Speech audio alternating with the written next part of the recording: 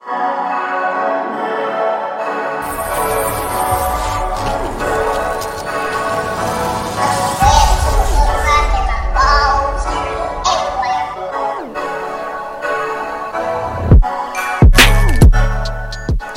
my friends, and thank you for tuning in to another edition of Factions of Freedom. I'm your host, Noisera, Freedom Faction, whichever one you prefer, and I have titled this episode, Rage Against the Establishment, Exposing Extinction in the Post-Human Era. Well, with an episode title like that, I'm pretty sure you can understand what's going on. We're to be talking about Americans being angry at the establishment, these Amazonian fires, as well as the Hong Kong protests. Apparently, Chick-fil-A and Popeye had a contest. The only one that won was KFC. We'll discuss that later. As well as human supremacy rapidly coming to an end. Yeah, life is getting increasingly crazy. And that leads me to my next point. I'm going to be taking a break next week. So go ahead and get as much as you can with this episode out of it, because I will not be here next week. I know. We also did a mini-cast earlier this week, a two-part one. Seems like that's going to keep happening.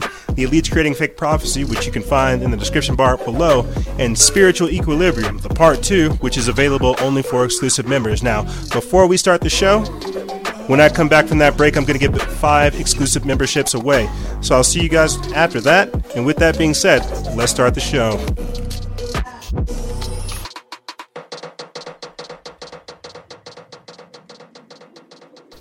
Salutations, my friends, and thank you for tuning in to another edition of Factions of Freedom. I'm your host, Noisera, Freedom Faction, whichever one you prefer, and this is show number 909, season 9, episode 9. What do we have a lot of different things to talk to you guys about? The Hong Kong protests, all the opioids and the drugs that are being polluted into the system, into our system, the Silicon Valley social credit score system, as well as 5G and so much more. But before we get into this, before we get into some of this goodness, let me tell you guys what is going on in the personal life and why we will be taking a break next week. There will not be a Factions of Freedom episode. I'm debating on whether or not we'll actually do Fellowship and Freedom this next week as well, so I can just finish it out proper and come back the week after that refreshed, refined, focused, driven, ready. You see, as I talk about all the time, America is undergoing its own form of radicalization. They're getting us prepared for war. They're getting us prepared for some kind of conflict. They're getting us prepared and desensitized for something that I truly think we will not be ready for. And my one little break is not meant to prepare me for whatever is unpreparable. Not at all. If anything, the break that I'm taking is to get connected deeper with myself. This is a theme that you guys have seen us talk about throughout the entirety of the week. We discussed it on the Spiritual Equilibrium, or the Elites Creating Fake Prophecy, and the Spiritual Equilibrium minicast, which is available to exclusive members. Part 2 is, at least. We speak on this, how people are not able to communicate with themselves, and how they're not able to connect with themselves after that. And so this is also part of the radicalization process in which America's undergoing. I mean, I think everybody understands that the entire world is being whipped into a fervor, whipped into a political frenzy. Some of it by design, some of it accidental, and some of it organic. But without looking at all that and taking a personal look at myself, as you guys have heard me talk about time and time again, the green mirror and the black mirror, looking at myself through the black mirror and the green mirror lens, I'm realizing that as much work as we are putting out, it might be time to start throttling things. And this break is to help with that. We need to figure out what we're doing with Liberation Legion, coming up with basically a hub that isn't over here on Factions of Freedom and Freedom Faction. We have so much work that we need to do, and it's also because you guys want a deeper part of what it is that we're doing. With the flagship show, we're able to inform you and keep you educated and, I guess, edutained about everything that's going on. But what about the people who don't want to be edutained? What about the people who want to change? The people that want to grow? The people that actually want to know the deeper aspects of everything that's going on? As I keep trying to reiterate to you great people, that's exactly what Liberation Legion is for. And we can't really get into the mindset that is appropriate for true conscious media while we are hunting for news. You see. So there's a number of reasons why we need to take the break. I'm just letting you guys know that there will be a break taken. Next week we will not be here, but we will be there the following week after. And with that being said, let's start the show. So, as I said before, we are all undergoing our own version of a radicalization process. The entire country, the entire world has been whipped into a fervor, a political frenzy, almost by design. I mean, if you go back to like 2016, maybe 2015, I think it was like it's 2016, The Economist magazine, where they had Trump in the tarot cards, because that was it. This is in the cards. This is the Illuminati card game. One of the things that I find myself gravitating to when I start thinking about this, because I'm going to be reading to you guys an article about how 70% of the American population is frustrated with the political establishment. Remember, a few weeks ago, I had read to you an article about how the politicians are preparing escape plans just in case the public goes violent against them. This is all in the cards. You see, they're preparing martial law in Hong Kong. We really haven't even heard a whole lot about the yellow vests, and that's all been designed to keep that out of the news, to stop inspiring other people to take up revolution. We dealt with regime change in Venezuela earlier this year, and we still have Antifa roaming about here in the country, as well as right-wing extremists, let's call it what it is, right-wing extremists who are taking the law into their own hand. These are the days of vigilantes. These are also the days of gangs. This is what I mean by the radicalization that we are undergoing. To some degree, we're also talking about the societal collapse, the socioeconomic reformation, and so much more. That's why the time frame that we are truly in, it really is one of change. You see, you think Atlantis thought they were going to end? No. You think Rome thought they were going to fall? No. Would they recognize it when they were? You see, when you get to the mountaintop, you can either try to climb that next mountain, or actually that's what's going to happen. Even if you try to climb to that next mountain, you still got to get to the valley, son. You still got to go down into the valley, and that's where we're going right now. We're creeping into the valleys of darkness. I talked about it a lot more so last year, the deconstruction that America is undergoing, the reformation that we're beginning to find ourselves in. We touch on it time and time again, the regionalism that will be born from globalism and nationalism, you see, populism and things of this nature. This is what I mean by the contention that is in the air, the radicalization that is taking place. This is the spirit of revolution around the entire world. Here, let me get into this article right here. We put this up August 27th. It's from Max Slavo of Sons of Liberty Media. The article title is 70% of Americans are angry at the political establishment. You figure. Are people finally beginning to wake up to the reality that we are living in? According to a new poll, 70% of Americans are now angry at the entrenched political establishment that is exerting control over every aspect of their lives. According to a newly released poll, an overwhelming number of Americans are pissed off at the political establishment that has been enslaving them for over a century. 70% of Americans said they feel mad, quote, because our political system seems to only be working for the insiders with money and power, like those on Wall Street or those in Washington. But that's exactly what happens when control is handed over to a few. When a consolidation of power and money at the top occurs, and those who vote are the ones who get punished. Additionally, 43% of Americans said that the statement describes them, quote, very well. Jeff Horowitz of Hart Research Associates, who conducted the poll with GOP firm Public Opinion Strategies, said, quote, 4 years ago, we uncovered a deep and boiling anger across the country engulfing our political system. 4 years later, with a different political leader in place, that anger remains at the same level. The question that decides the 2020 election may no longer be, are you better off or worse than you were 4 years ago? But instead, are you as angry as you are 4 years ago, said Horowitz. Quote, and if it's that question, the answer is a deafening yes. Humans were not meant to be controlled and enslaved, and people are finally figuring out whether they are the masters or the slave. And for the majority, the conclusion is not a good one. 4 years ago, 2015, when Barack Obama was still president, 39% of Republicans and 49% of Democrats reported that they were very frustrated with the political establishment. Now 29% of Republicans and 54% of Democrats remain frustrated with the entrenched political establishment. What they're trying to say is that Americans, we're all aware of the left-right paradigm. we all understand that we don't want to deal with Orange Man or with that witch Hillary Clinton. None of these people represent us. And as I've been trying to reiterate throughout this season, we were not evil enough for Hillary Clinton. I'll say this and I'll get into our next thing. I've been talking about this more so over Instagram Live with some of the questions that people are asking about the emotional spectrum of things, and how, for me, it goes sad, angry, happy, and blissful. I consider happy and blissful of two different things. You have to will yourself into being happy. But if you stay sad and you bounce back and forth between sad and angry, you will never understand what it takes to be happy. The people who are trying to find happiness and salvation through the political system, they will never find it. These people want to be angry. They don't want to be happy. These people want to use government to control every single facet of your life. This is precisely what Alexandria Ocasio-Cortez's Green New Deal is. This is why you see Seattle getting on board, New York getting on board, Los Angeles also getting on board, and we will see other states across the entire country getting on board. But what is that? What is the Green New Deal? It's the communist socialist takeover, where they're using environmentalism as the key. That's the Trojan horse.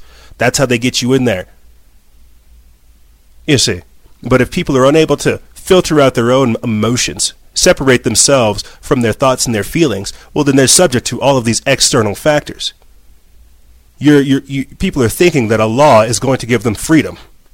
They think that there is no law that can equal morality. Legality does not equal morality. That's one of the great stickers that Jason Bassler of the Free Thought Project, who just became a father, gave me. Congratulations, Jason. Can't wait to meet them. Cassius. It's the son's name. But back to point, there is no law that can give you freedom. And sometimes what is legal does not mean moral. But because, again, people do not know themselves and they are constantly being misinformed, constantly being lied to, constantly being misdirected, how can they know what the truth is? I forget which CIA director said it, but they said that we will know our misinformation campaign is complete when no one knows what is true or false. This is what George Orwell created in 1984.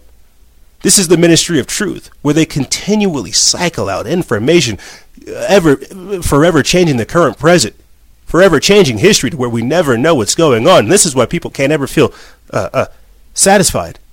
This is why they can never feel content. This is why they can never have a foundation, because they're being lied to and misled. So yes, 70% of the American population being frustrated at the political establishment is very accurate. I'm surprised it's not more. But who else is upset with their own political establishment? Who else does not like to see things for where they're going? This is Greg Reese for Infowars.com in Hong Kong.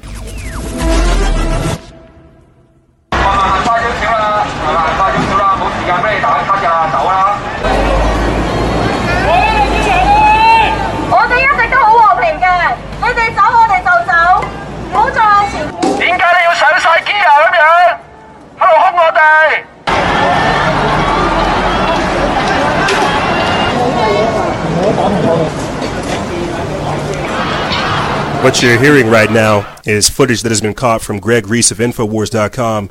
He is currently in Hong Kong watching as the police and military are beginning to cross the bridge to install martial law. They're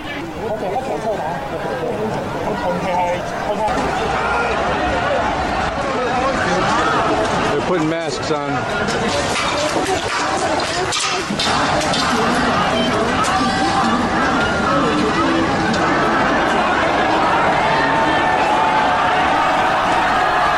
Disperse or we fire. You're seeing Hong Kong protesters rise up against their totalitarian government, or at least against the totalitarian regime of China.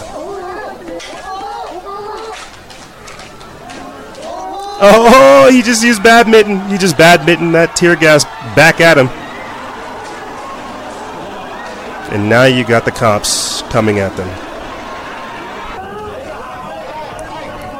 Crazy Crazy. So here's what's going to happen. I'm going to talk about this. What's going on in Hong Kong? They say that the East is the West now because you have people in Hong Kong promoting American values, waving the American flag, saying that it represents democracy. They even have Pepe the Frog, that little green frog that trolls like to use. They have classic Americana symbols saying that the whole thing represents that. Free Hong Kong. They don't want to be tied in to authoritarian China. The extradition bill of having these people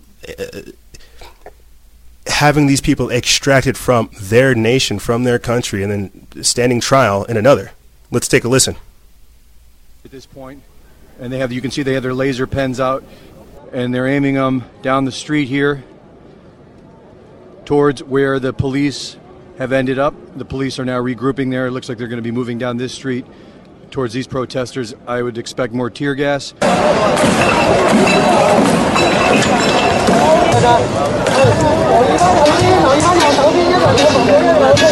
So genius. So choice. Our audio listeners, unfortunately, you can't see this, but it seems like civilians have somehow grabbed dividers or grabbed some kind of shield-like material, and it's as if they're mimicking what the police are doing. It truly is like something out of a movie, but this is no longer a movie. That's why you've seen it 1,000 times. It's happening now. These are the days of history.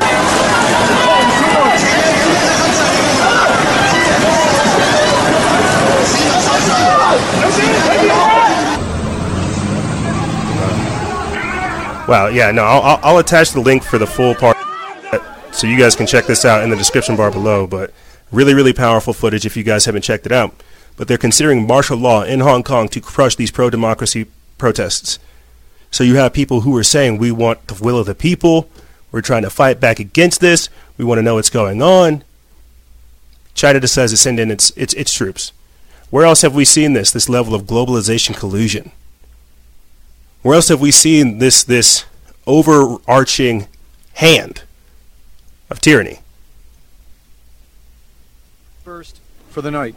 For Infowars.com, reporting in Hong Kong, this is Greg Reese. Crazy. So yeah, I'll put the link for that in the description bar below if you guys want to watch it in its entirety. It's very, very powerful. The footage itself is just mind-blowing. But here, let me get this article up here too so we can start talking about some of this goodness. But for our audio listeners, I'll just play this for you. It says that Hong Kong protesters are beginning to destroy smart lampposts because they fear China is spying on them. This is from Ellen Loins. We put this up August 26th. It's from Business Insider. It says pro-democracy protesters in Hong Kong capped off a volatile weekend of protests by targeting the city's smart lampposts, which they fear the Chinese government is using to spy on them. The lampposts, the first 50 of which were installed in June, are part of a smart city initiative and have sensors and CCTV cameras to monitor illegal waste dump sites and traffic data, including license plate numbers, the South China Morning Post reported in July. Protesters expressed concerns that the lampposts, which are also 5G Wi-Fi hubs, were being used by the Chinese government for surveillance of the ongoing protests. Hong Kong's government has said that the devices do not have facial recognition technology and know the data will not be shared with third parties such as the Beijing government. However, with public trust in the government at a low, as protests continue for the third month, protesters demand that the lampposts be removed, with some going as far to vandalize them or completely destroy the devices. The 50 lampposts currently constructed were intended to be the first of 400. However, as the Hong Kong Free Press reported, Tic Tac Technology Limited, the tech company that provides part of the posts, will cease cooperation with the Hong Kong government after they said that their staff members were threatened. The company stressed that it has no relationship with the mainland government, but the protesters were weary that the smart lampposts were connected to the mainland firm Shanghai Sensi, which provided one of the systems for the lighting of the lampposts. Quote, "We understand that disputes in society over the past few months led the public to be cautious and mistrustful towards some technology," Tic Tac Technology said in a statement. The company also said it hoped its withdrawal would calm fears and diffuse the tension between protesters and the government, the Hong Kong Free Press reported. So what they're saying is, no, we're not sending your information and your data back. No, we're not doing that. Why would we do such strange things? It's because people understand. You know, you've got protesters literally shining lights, high-powered lasers into facial recognition cameras because they understand that the minute this stuff boils down is the minute that the secret police comes out. that they begin to start disappearing some of these protesters.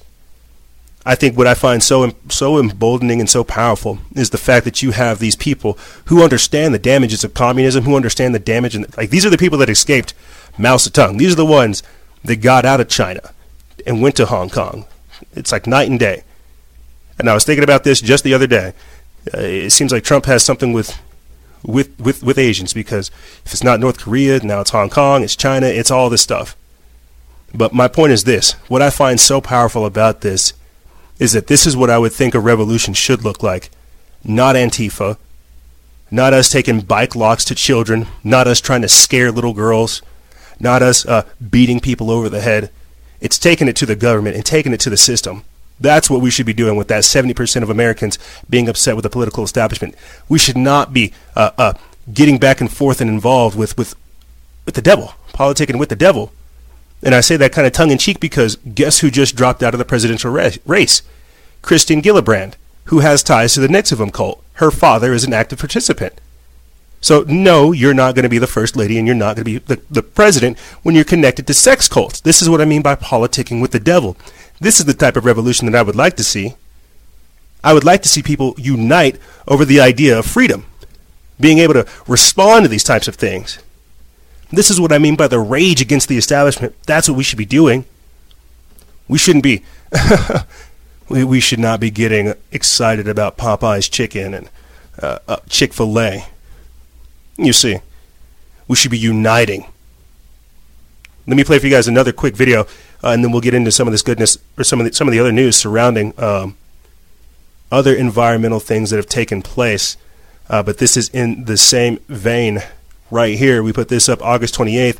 It says, Christian Hong Kong protesters turn out in thousands, sing a famous hymn in defiance. Hallelujah, sing hallelujah to the Lord. Sing hallelujah to the Lord.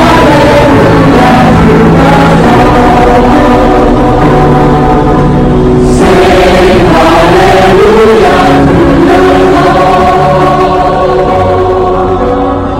Sing hallelujah, sing hallelujah, sing hallelujah to the Lord. Sing hallelujah to the Lord. Sing hallelujah, sing hallelujah to the Lord.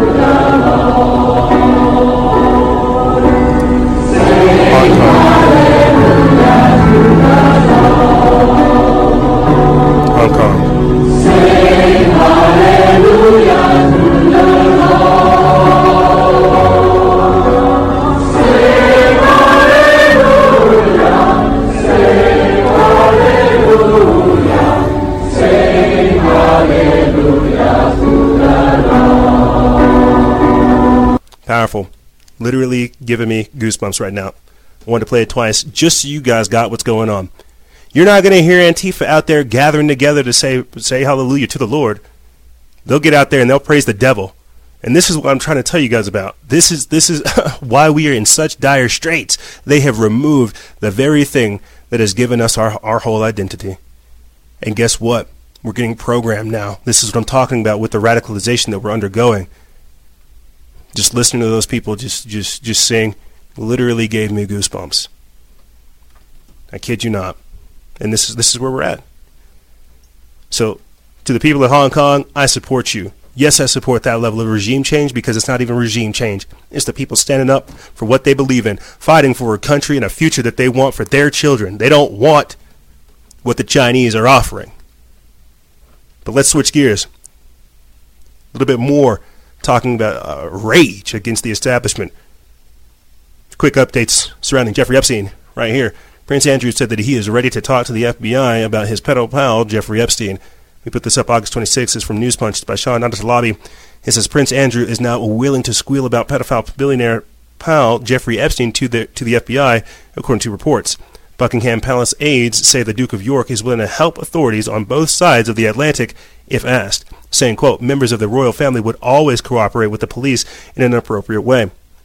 The Duke has come under increasing scrutiny recently over his friendship with the child sex trafficker.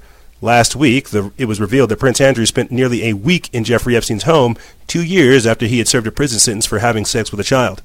DailyMail.co.uk reports, last week it emerged that the Metropolitan Police had decided not to investigate the claims first made in 2015 that the prince had sex with a 17-year-old victim of the pedophile financier who committed suicide earlier this month, awaiting trial on sex trafficking charges. But the FBI are investigating both the charges against Epstein and the circumstances surrounding his death. Lawyers for his alleged victims have urged the Duke to help them by telling the authorities what he knows. The Buckingham Palace has strenuously denied Andrew had any form of sexual contact or relationship with Virginia Roberts, who has made the allegations against him and was pictured with him in 2001. The suggestion that the prince could give evidence as part of a police inquiry comes after he released a personal statement on the crisis. In it, he tried to downplay his friendship with Epstein, who was jailed in 2008 for having sex with a child, and said that he had never suspected him of any criminal behavior.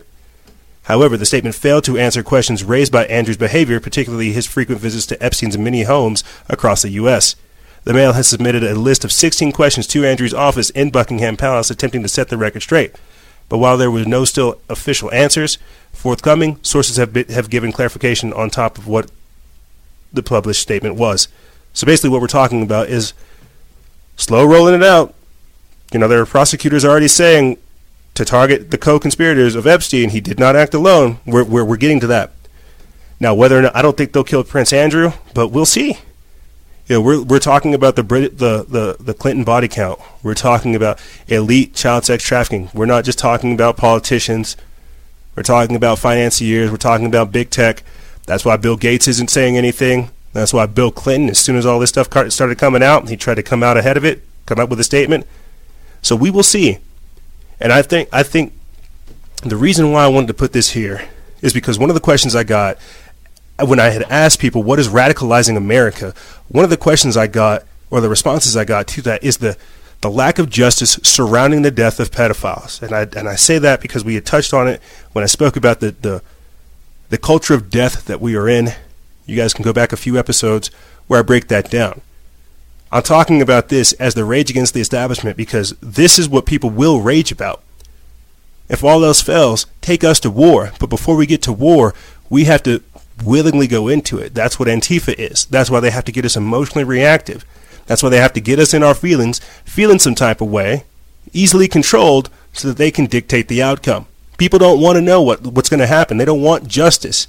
They want vengeance. They want revenge.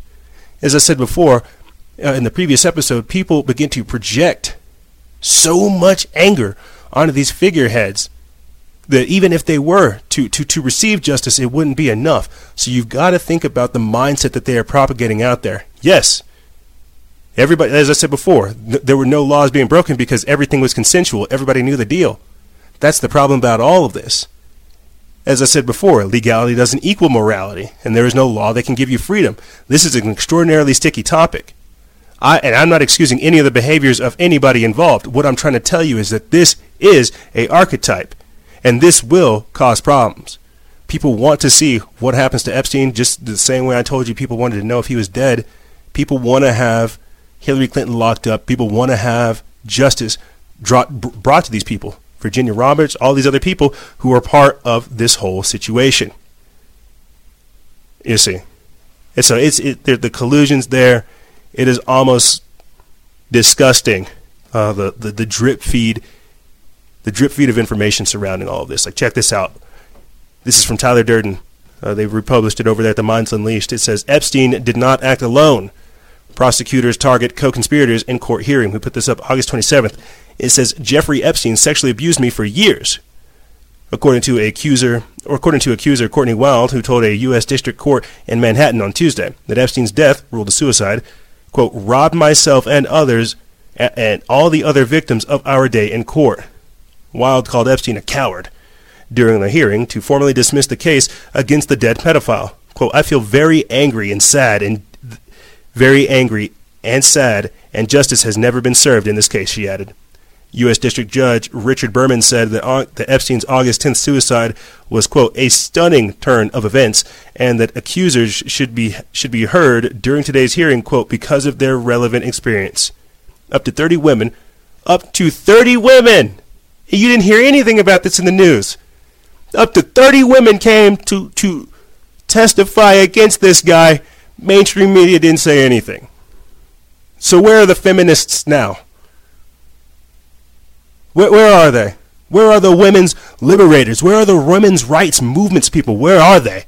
Up to 30 women were expected to address the court along with prosecutors and Epstein's lawyers. Lawyer Brad Williams, who represents dozens of accusers, said that 15 women he represents will testify on Tuesday, while another 20 declined. Quote, some out of fear of public exposure, others because the way in which this case ended will never bring full justice, and they decided it was best for them to not talk about it today.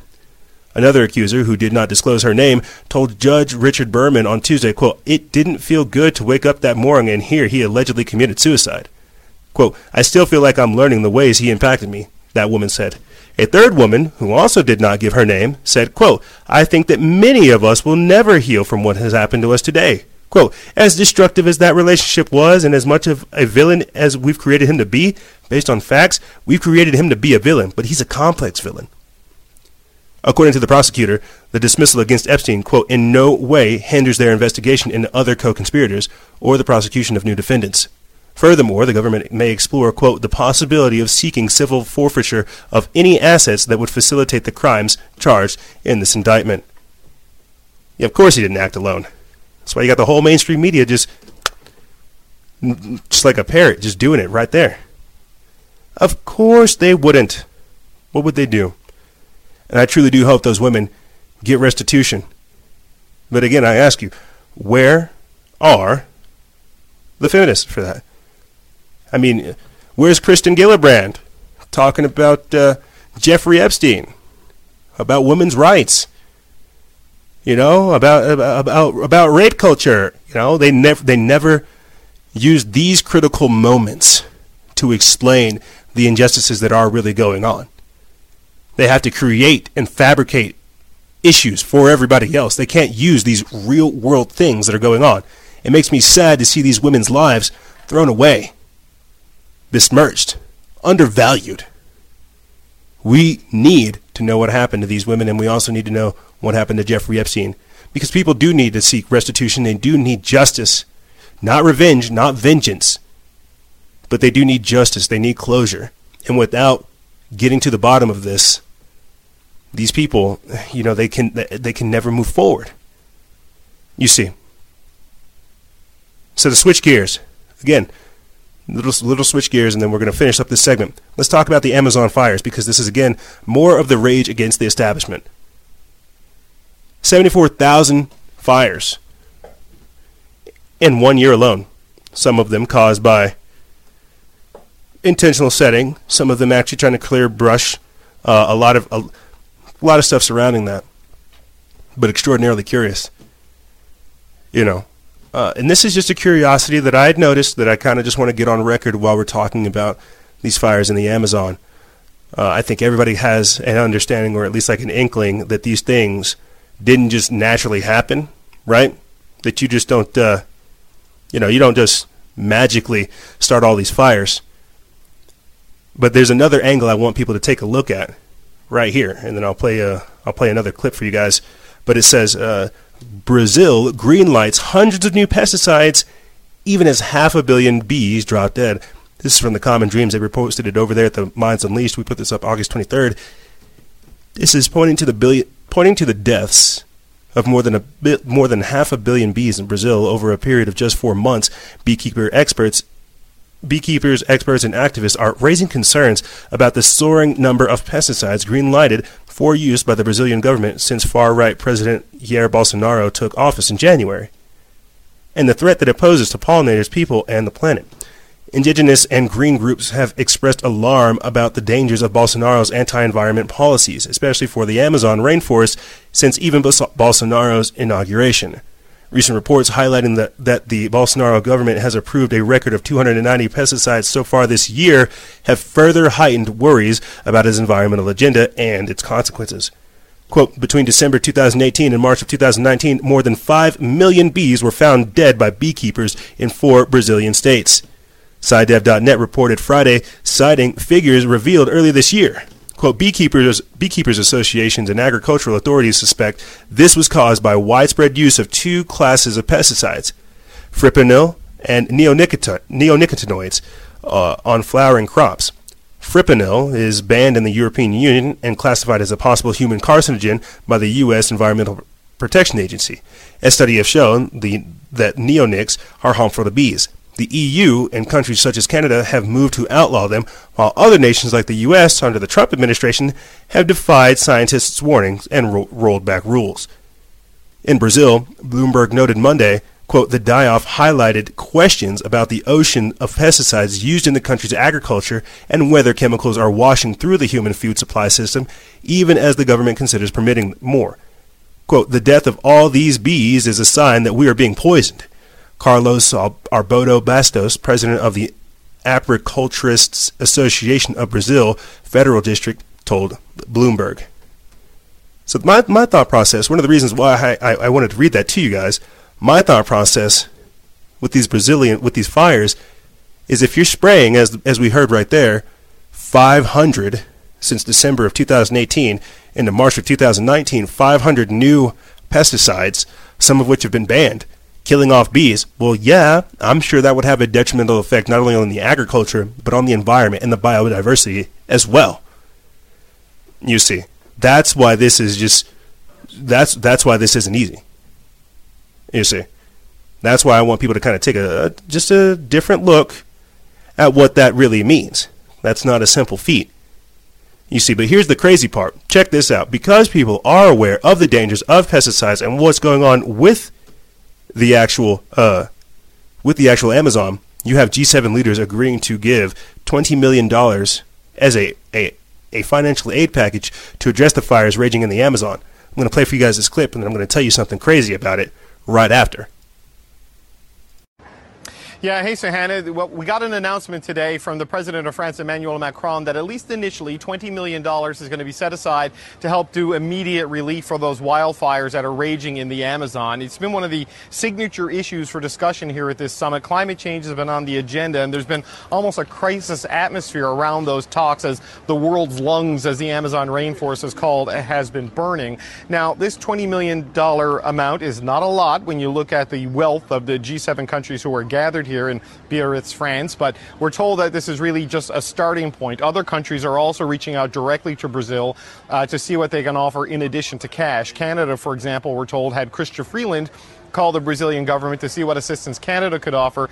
And in addition to the possibility of money, for example, they have expertise and workers, firefighters, with experience in fighting wildfires in Western Canada. So potentially there could be a human resources deployment to Brazil should they ask for it to help them deal. Yeah, hey, so Hannah, yeah. Well, we got an announcement today from the president. So interesting there, but you have the G7 agreeing on a financial aid package to help fight the wildfires raging in the Amazon forest, and will commit $20 whole million to the effort, according to the New York Times. And so, for our audio listeners, you were unable to see it, but the video I was playing, it had French President Emmanuel Macron and Canadian President Justin Trudeau looking like a bunch of schoolgirls, slapping their knees together, just having a good old time, but the Amazon's burning. They're just like, look at us being rich together, just, like they're the best of gal pals, and these are world leaders. Yeah, I'm hearing some of the Canadians aren't too fired up about Trudeau either. And remember, it was Emmanuel Macron that compared himself to the Roman god Jupiter. So these are the people. $20 million is not enough. But here's the kicker about all this. Whenever the G7 said that they wanted to give Brazilian President Jair Bolsonaro that $20 million to stop the Amazon fires, guess what? Bolsonaro said, I will accept that aid whenever French President Emmanuel Macron retracts his insults about Brazil. So we have, and I'm sure this is just, it'll stop. I hope that world leaders can bury their ego for the rest of us. So what they're essentially saying is that once they get over one another, then we can start helping the planet. This is nuts. This is legitimately nuts. You have 20% of our oxygen just gradually being eroded while these guys are playing teacup. What is that? What is that? And as the announcer said, reading that, how there was an era or a air of climate crisis around it. You've got to understand that a lot of these people, from a lot of these things that you're seeing, these unnatural disasters, all of this is being used to set the stage. It's being done to give these eco-extremists, these environmental extremists, all the ammunition they need to say, you see, look at man's contention. Look at how he treats the planet. You see. But it truly is nuts. This is what I mean by the rage against the establishment.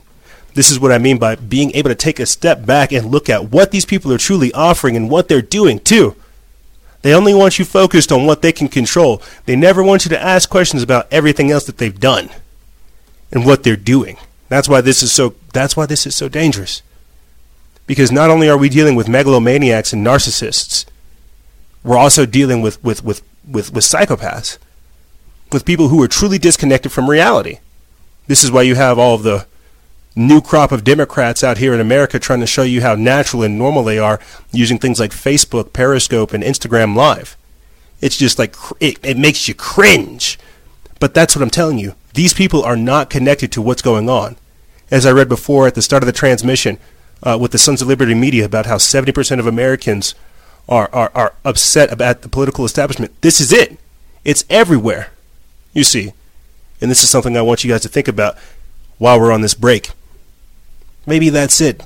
We're always talking about collapsing capitalism. What about the corporatocracy? What if that's how it works? What happens if politics and government fail? If these people, these elected officials, what happens if they actually fail? What comes after that? But I'll tell you what, gang, we're going to take a quick break. And when we come back, we're going to be talking about Nestle planning to take millions of gallons of water from the Florida natural springs. KFC debuting their plant-based chicken. That sounds strange. The Chick-fil-A, Popeyes controversy, some of that good stuff, as well as Johnson & Johnson ordered to pay $572 million due to their involvement in the opioid crisis. That's right. We're talking about exposing the Extinction agenda, exposing their extinction efforts. There's a lot of different things being done to squash that spark of divinity inside of you. But here's what's going to happen, gang. Like I said, we're going to take a quick break, and when we come back, we're going to be talking about this and more on the other side. Ladies and gentlemen, don't go anywhere. This is Freedom Faction on Factions of Freedom, and we'll be right back right after this.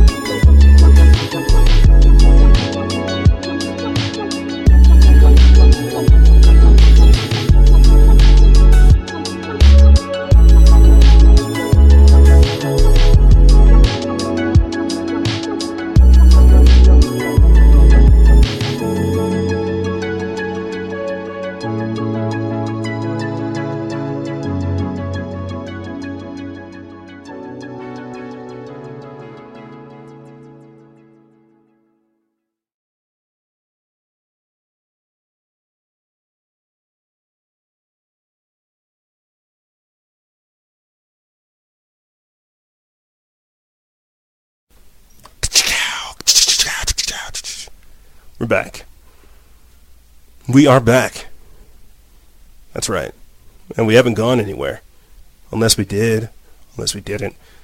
We are still here with you good people trying to figure out how to make sense of all this chaos. But I think that's the crazy thing about it all at the end of the day is we're not supposed to make sense of chaos. Chaos is just what's supposed to happen. We're supposed to find the order ab chaos. We are supposed to build it. That's how that's truly why they are doing all the things that they are doing. Because we were given all the tools that we need to build the appropriate future, but are we committed enough? Are we focused enough? Time reveals all. That's why nothing can stay hidden forever. Even the deepest mysteries are unearthed. As well as your intentions, are they being revealed? You see, nothing can stay hidden forever. Everything has to be brought to the light. And we are back. That's right. What are we going to be talking about? We're going to be talking about essentially environmentalism, how it affects your biology, how it affects you, what's going on, why does it feel like they're weaponizing the environment, why does everything feel so hostile and toxic, what is going on? This is not normal. This is clearly not normal. You know, I think we left off talking about the collapse of politics, the collapse of organized government, and essentially replacing it with the technocracy and the corporatocracy. You see, it was religion and governments. Those were the institutions of the old world order. But because we are gradually moving into this new world order, well, technology, media, and intelligence, Tim, the other part of the military-industrial complex, you see technology, intelligence, and media, the technocracy and corporatocracy, that's the new institution. That's why Fedbook has more power than some governments. You see. But we left off with that cryptic thought, that cryptic message to you good people. Why we should start thinking about that. The social credit score system. You see, that'll play a huge part in what we talk about in the next segment. But really, let's talk about this, the environment. Let's talk about what's going on. Just before coming onto the air, there's information coming out about Hurricane Dorian. And, I just couldn't help myself but start thinking, gosh, are we already back in hurricane season? Because I guess I'm thinking of Hurricanes Harvey, Irma, Maria, Katia, and all these other ones. I'm thinking to myself, wow, Puerto Rico just basically got rebuilt, if that at all. There are pictures out there where there is still water, like massive shipments of water that is untouched. And Florida's about to get hit again. I remember reporting on what was going on in Texas with Hurricane Harvey, where they were spraying chemtrails. They had equipped like AC-130s. I think it's AC. I think it's HC-130s. They had equipped planes with chemtrail dispersal equipment, not only to combat the mosquitoes that were going to be in the area, but to just combat the effects of it. And now we have Hurricane Dorian spiraling towards Florida. So we'll see what happens with that, and if other parts of it or if other hurricanes develop as well. But what's up with all these unnatural disasters? And every time I start talking about climate change, environmentalism, chemtrails, geoengineering, weather modification, hurricanes, again, these unnatural disasters, I have to use all those different factoids. Again, if you start telling people that Bill Gates and Harvard are teaming up to spray calcium carbonate in the sky, they wouldn't believe you. If you told them disgraced CIA Director John Brennan appeared, I think it's not the World Economic Forum, I forget where he had appeared, but he had talked about stratospheric aerosol injections, spraying stuff into the sky, the aluminum, the barium, and the strontium. Again, how do I know these things? What are we doing with all these chemicals and these things? What's up with that?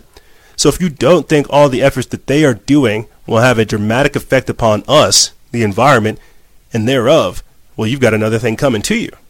But I digress. Let me start getting into stuff for this segment. Johnson & Johnson has been ordered to pay $572 million in a landmark trial. Who would have thought that baby powder contained all those drugs? Let me get into this. We put this up August 26th. It's by Tyler Durden of Zero Hedge. It says, in the first of potentially thousands of verdicts against pharmaceutical companies accused of inciting the opioid epidemic, an Oklahoma judge ruled on Monday that Johnson & Johnson must pay a $572 million penalty for allegedly helping to fuel the opioid epidemic with irresponsible marketing practices, Reuters reports. Judge Thad Balkman of Cleveland County District Court in Norman, Oklahoma, issued the ruling shortly after 4 p.m. Eastern Time on Monday. The penalty was only a fraction of roughly $17 billion that the plaintiffs had been seeking, helping send J&J Shock's shares rocketing higher in the after-hour sessions. The case, brought by Oklahoma Attorney General Mike Hunter, is the first of potentially thousands of lawsuits filed by the state and local governments against opioid manufacturers and distributors that could go to trial. Only a few cases have been settled, according to Bloomberg. The case is critical, legal experts say, because it will provide defendants with a clear benchmark for what they can expect. If Johnson & Johnson is forced to pay a penalty, Hunter hopes to use the money to help Oklahoma mitigate the fallout from the opioid epidemic over the next 3 decades by funding treatment and prevention programs. The 7-week non-jury trial was watched by plaintiffs and defendants in some 2,000 opioid lawsuits pending before a federal judge in Ohio. The judge has been pushing for a settlement ahead of an October trial. Opioid-related overdoses have skyrocketed in recent years as users migrated from pharmaceuticals to street drugs like heroin, much of which is now tainted with powerful synthetic opioids like fentanyl. And that fentanyl is coming from China. Just got to stop that right there. They are flooding us with drugs. They are killing us. And I have played videos where people have died. Not died. They've overdosed and then they've been brought back with the Narcan, and it's crazy. It is crazy. I mean, I remember a few years ago with that synthetic marijuana, K2 and Spice, seeing people like zombies, man. Like they would smoke that stuff and they would just turn into street lamp posts that the Hong Kong protesters would try to come take down. They would just be stuck standing still, like Michael Jackson. He couldn't even walk as slow as some of these people. And what am I saying? Through the drugs and the culture and just all of it, man, they are just trying to kill us. It truly is an epidemic. From the because we're going to be talking about fluoride and how fluoride and prenatal pesticide exposure and how it's linked to changing in teenagers' brains, i.e., what happens when these mothers, whenever they consume some of these vegetables or any of these things that are sprayed with these harmful pesticides. You know, all of this stuff is very real. I know people don't want to hear this. It sounds like fear-mongering. You have to be given the information and informed to make educated decisions. And you can't do that if Johnson & Johnson and Purdue Pharma have turned you into a junkie. You see, I talk about it all the time, about how, and we'll get into this too, about how ADHD medication alters your brain structure. They don't want you to be able to connect with you. They don't want you to have rationality. They don't want you to use logos, to use your reason.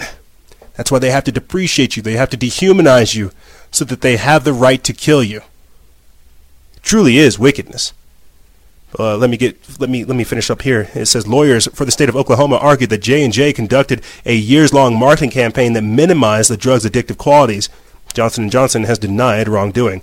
The Johnson & Johnson trial was held after Oklahoma resolved claims against OxyContin maker Purdue Pharma in March for $270 million and against Teva Pharmaceutical Industries in May for $85 million, leaving Johnson & Johnson as the lone major defendant. That's right. What about the crack epidemic that no one has ever paid for? Yeah, that's right. The point is, justice is even if a small amount of justice is still being done, that can just show you that we're on the right path. That's why I'm constantly posting about the effects of cannabis and of CBD oil. But if you don't think that Big Pharma is trying to get involved in that, I can assure you that you are surely mistaken. Microsoft is getting involved. Bayer and Monsanto are both getting involved in medical marijuana, and this is why we need to hold their feet to the flame as well. But before we do that, we need to focus on what caused this problem in the first place. These drugs that they keep giving us, they are poisons. They are Band-Aids on scars. They are the worst thing ever. They turn you into a junkie. They change your brain structure. They alter your biochemistry. And for what? And now they're getting cut with things like I said before, synthetic opioids such as fentanyl. It's like 100, almost I forget what the metric is, but it is a ridiculous amount stronger than heroin.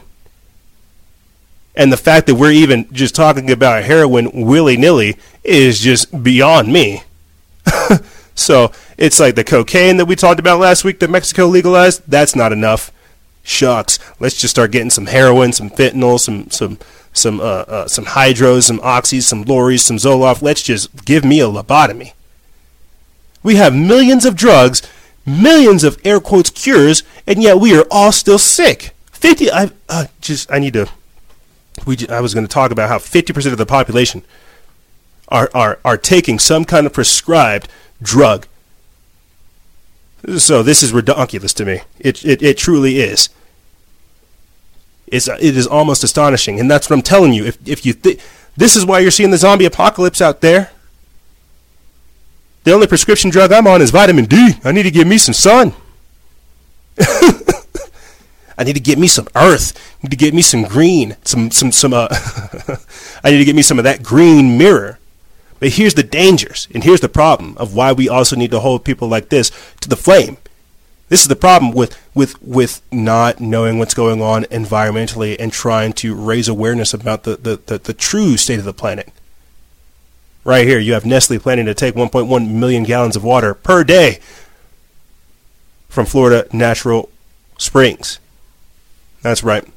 Nestle Waters, which produces 2 labels of bottled water out of Florida, purchased the Ginny Springs water bottling plant in January. Let's take a listen.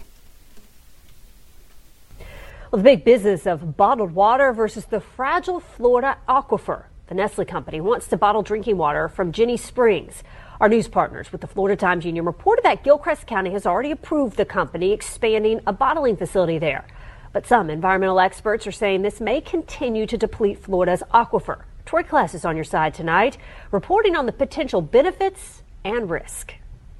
You can find the source of water in a water bottle typically on its label, but in Nestle's case, they are trying to get water from Ginny Springs and not even pay for it. The Florida aquifer feeds bodies of water like the St. Johns River. Shannon Blankenship with the St. Johns Riverkeeper says most companies getting water from the aquifer follow the same path. They don't pay for the water, so they pay for the infrastructure, they pay to get their permits, and then they're able to sell the water and make profit off of it. Right now, Nestle is planning to expand its spring water resources to Ginny Springs. Well, the big business of bottled water versus the fragile Florida aquifer. I believe it, though. It's like they literally just buy the rights to be able to pump the water out and then just build the infrastructure over it. It's like they're not actually buying the water.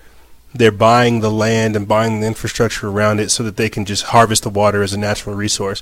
Think about that. The calculated corporate evil of that. Let me get into this. We put this up August 26th. It's from Your Newswire by Sean Antalabi. It says Nestle is planning to take a staggering 1.1 million gallons of water a day out of an ecologically fragile body of water in Florida, prompting the outrage from locals. Nestle Waters, which produces labels of bottled water out of Florida, purchased the Ginny Springs water bottling plant in January. TheGuardian.com reports opponents say the fragile river, which is already officially deemed to be in, quote, recovery by the Suwannee River Water Management District after years of earlier overpumping, cannot sustain a large draw, a claim Nestle vehemently denies. Critics are fighting to stop the project as environmentally harmful and against the public interest.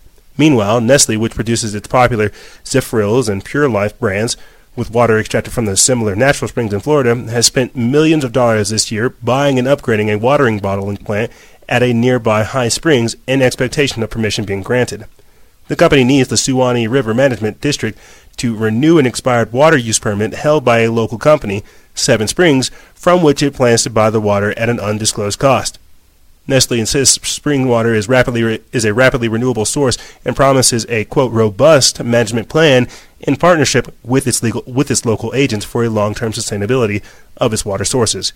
Yet company officials concede in letters to water managers supporting the permit requests that its plans would result in 4 times more water being taken daily than Seven Springs' previously recorded high of 0.26 million gallons for its customers before Nestle.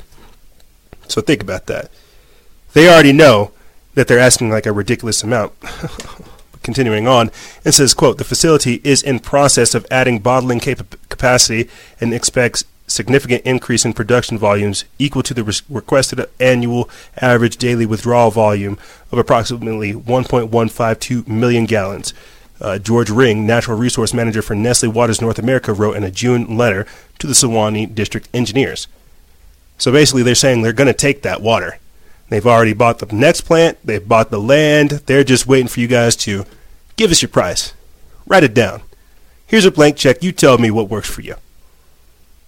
So how would you feel? How would you feel if Nestle was giving you your water? Target's running around, or Target and Pizza Hut are running around filling in potholes. Elon Musk is running over to Puerto Rico to give them the Powerwall to test it over there. Nestle's running around trying to just grab up all the water it can.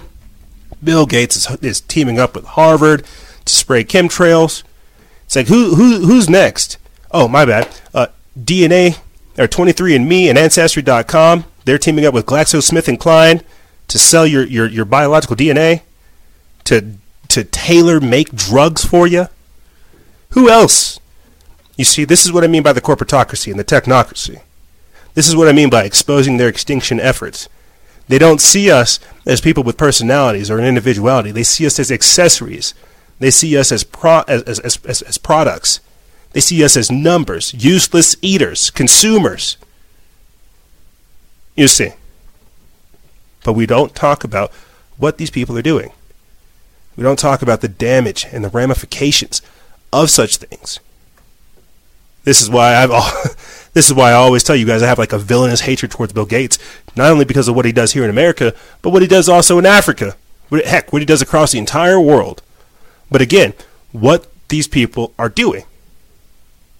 Monsanto, Bayer, it is these big corporations harvesting the earth, harvesting the energy of the earth, like something out of Final Fantasy VII, taking the materia from the earth. I just read to you guys about how Nestle, or how Johnson & Johnson, Purdue Pharma, and other people are involved in the opioid epidemic, and how dangerous it is to your biochemistry, how dangerous it is to your mental state. Then I went on to read you about how Nestle is just taking water from the earth and then repackaging it to you. Remember a few years ago I used to tell you they're going to sell you free energy? This is the type of stuff I'm talking about. But here, check this out. This is in that same kind of vein of looking at what's going on and how all this stuff does affect us. It does bioaccumulate. Right here. Prenatal pesticide exposure linked to changes in teens' brain activity. I remember reading this like a few months ago, ironically enough, but it resurfaced, and I thought it was important. We put this up August 27th. It's from Natural Blaze, and before I get into it, I want to explain to you why it's important. Why it is important. Because in the, we're going to be talking about the plant-based chicken, plant-based meat, Beyond Meat, lab-grown meat, all this stuff. It's the chemicals, the biology, and all this. This stuff is really crazy. It's interesting, fascinating, but it's sometimes crazy to try to reproduce into a public consumption format. Essentially, what I'm trying to get around to is through the excessive exposure of chemicals and having our biologies change from the inside. That's not going to do anything good. And while these things are all beneficial on the surface level, we don't really understand what the epigenetic factors of consuming these types of things are. And this is a perfect example of the epigenetic factors of things that we don't really understand. But let me get into this. Organophosphates are among the most commonly used classes of pesticides in the United States, despite mounting evidence linking prenatal exposure to the chemicals to poor cognition and behavior problems in children. A new study led by the University of California, Berkeley, researchers is one of the first to use advanced brain imaging to reveal how exposure to these chemicals in the womb changes brain activity. The study, which appeared this week in the journal Proceedings of the National Academy of Sciences, used functional near-infrared imaging, FNIRS, to monitor blood flow to the brain of 95 teenagers born and raised in California's Salinas Valley, where agricultural spraying of pesticides is common. Compared to their peers, teenagers estimated to having higher levels of prenatal exposure to organophosphates showed altered brain activity while performing tasks that required executive control, the study found. Quote, these results are compelling because they support what we have seen with our neuropsychological testing, which is that organophosphates impact the brain, said Sharon Sagiv, associate adjunct professor at the epidemiology of UC Berkeley and the lead author of the study. The teenagers were part of the Center for the Health Assessment of Mothers and Children of Salinas, CHAMCOS, a longitudinal study examining the effects of pesticides and other environmental toxins on childhood development. The study was initiated by UC Berkeley investigators more than 20 years ago. Previous CHAMCO's work has linked prenatal organophosphate exposure with attention problems and lower IQ in children. In the current study, the researchers used FNIRS to measure brain activation while teens aged 15 to 17 engaged in a variety of tasks requiring executive function, attention, social cognition, and language comprehension. So what they're trying to say is that these organophosphates, when they're spraying them, they have all of these effects. They are lowering your executive function. They are lowering your attention. They are lowering your social cognition. They are lowering your language comprehension. And this is, again, what I meant at the start of the transmission by people who cannot communicate and with themselves and people who cannot connect with themselves. And if you have a mass of dumbed down people, a mass part of the population who are unable to effectively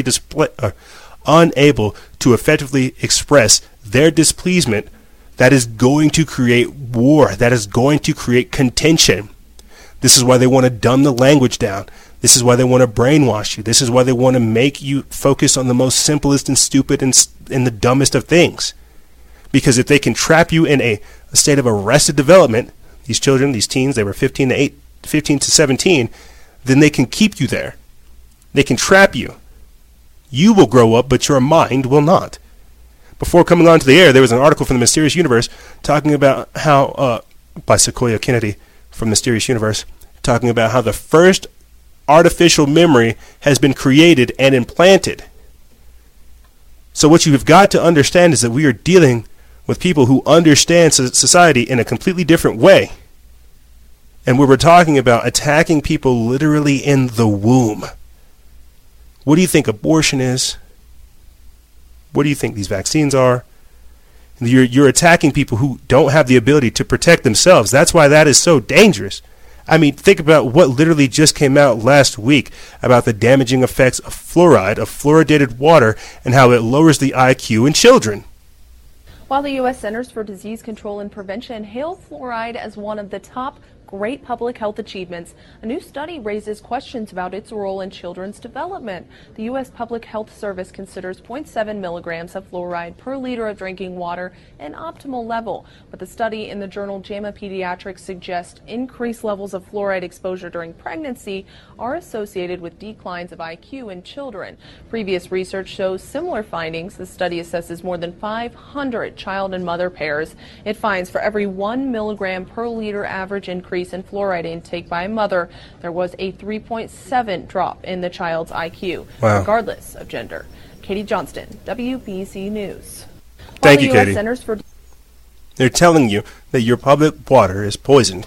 But again, my question goes to, is the pesticide from all these things that they're spraying, maybe in the Brazilian Amazon forest, who knows, is that stuff running off into our water? This is what I mean by chemical cocktails, where they're just, boom, just lay it on you. Boom, lay it on you. Just eat that stuff. Get it in you. Take those shots, drink that fluoride, don't ask any questions. Don't ask any questions. Don't you ask any questions. So here's a good way to switch up. Talking about stuff in this segment. Speaking about not asking any questions. The entire world's talking about what Jeffrey Epstein's doing. But, for some god-awful reason, Americans just want to focus on chicken. I legit sometimes don't even know what to do. I have to laugh because it's just like almost, it's clearly it's nervous laughter for sure. For sure it is nervous laughter. But it's also sad. The mainstream media is finally reporting on child sex trafficking. The Brazilian Amazon forest is on fire. You got Hong Kong protesters out here waving American flags, singing hymns in the street, and Americans are like, yo, I just got to get that chicken, bruh. Wow. They really did that. They really got y'all shook like that. They really have you programmed. You really don't see. Wow. Oh, my bad. I'm sorry. You probably caught the VMAs You probably watched the VMAs where Taylor Swift made her comment. You saw John Travolta almost give it away to somebody else. No, but don't worry. We are literally being entertained to death. We are literally being entertained to death. The world is on fire. A fervor is being lit into the hearts and the minds of people that want change. But for the slaves, the automatons who can't think for themselves, go get that chicken. You better go get that chicken.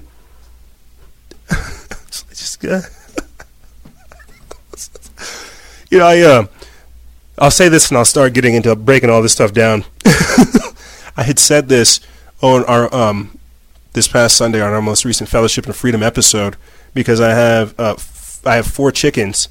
Should be having 5. Should have got that 5th one. But I have 4 chickens, and they have free housing. They have free education, free health care, free everything. Akin to what some of these modern day Democrats want. They want free everything. So, is Alexandria Ocasio-Cortez, should she be one of my kids in cages? And I say that tongue in cheek, but not really. You see, that's why they say they want to keep you on the plantation. You see, they don't want to even the level field. They don't want to even the level playing field. No, they want to keep you domesticated. And what better way to keep you domesticated than to just force feed you stuff?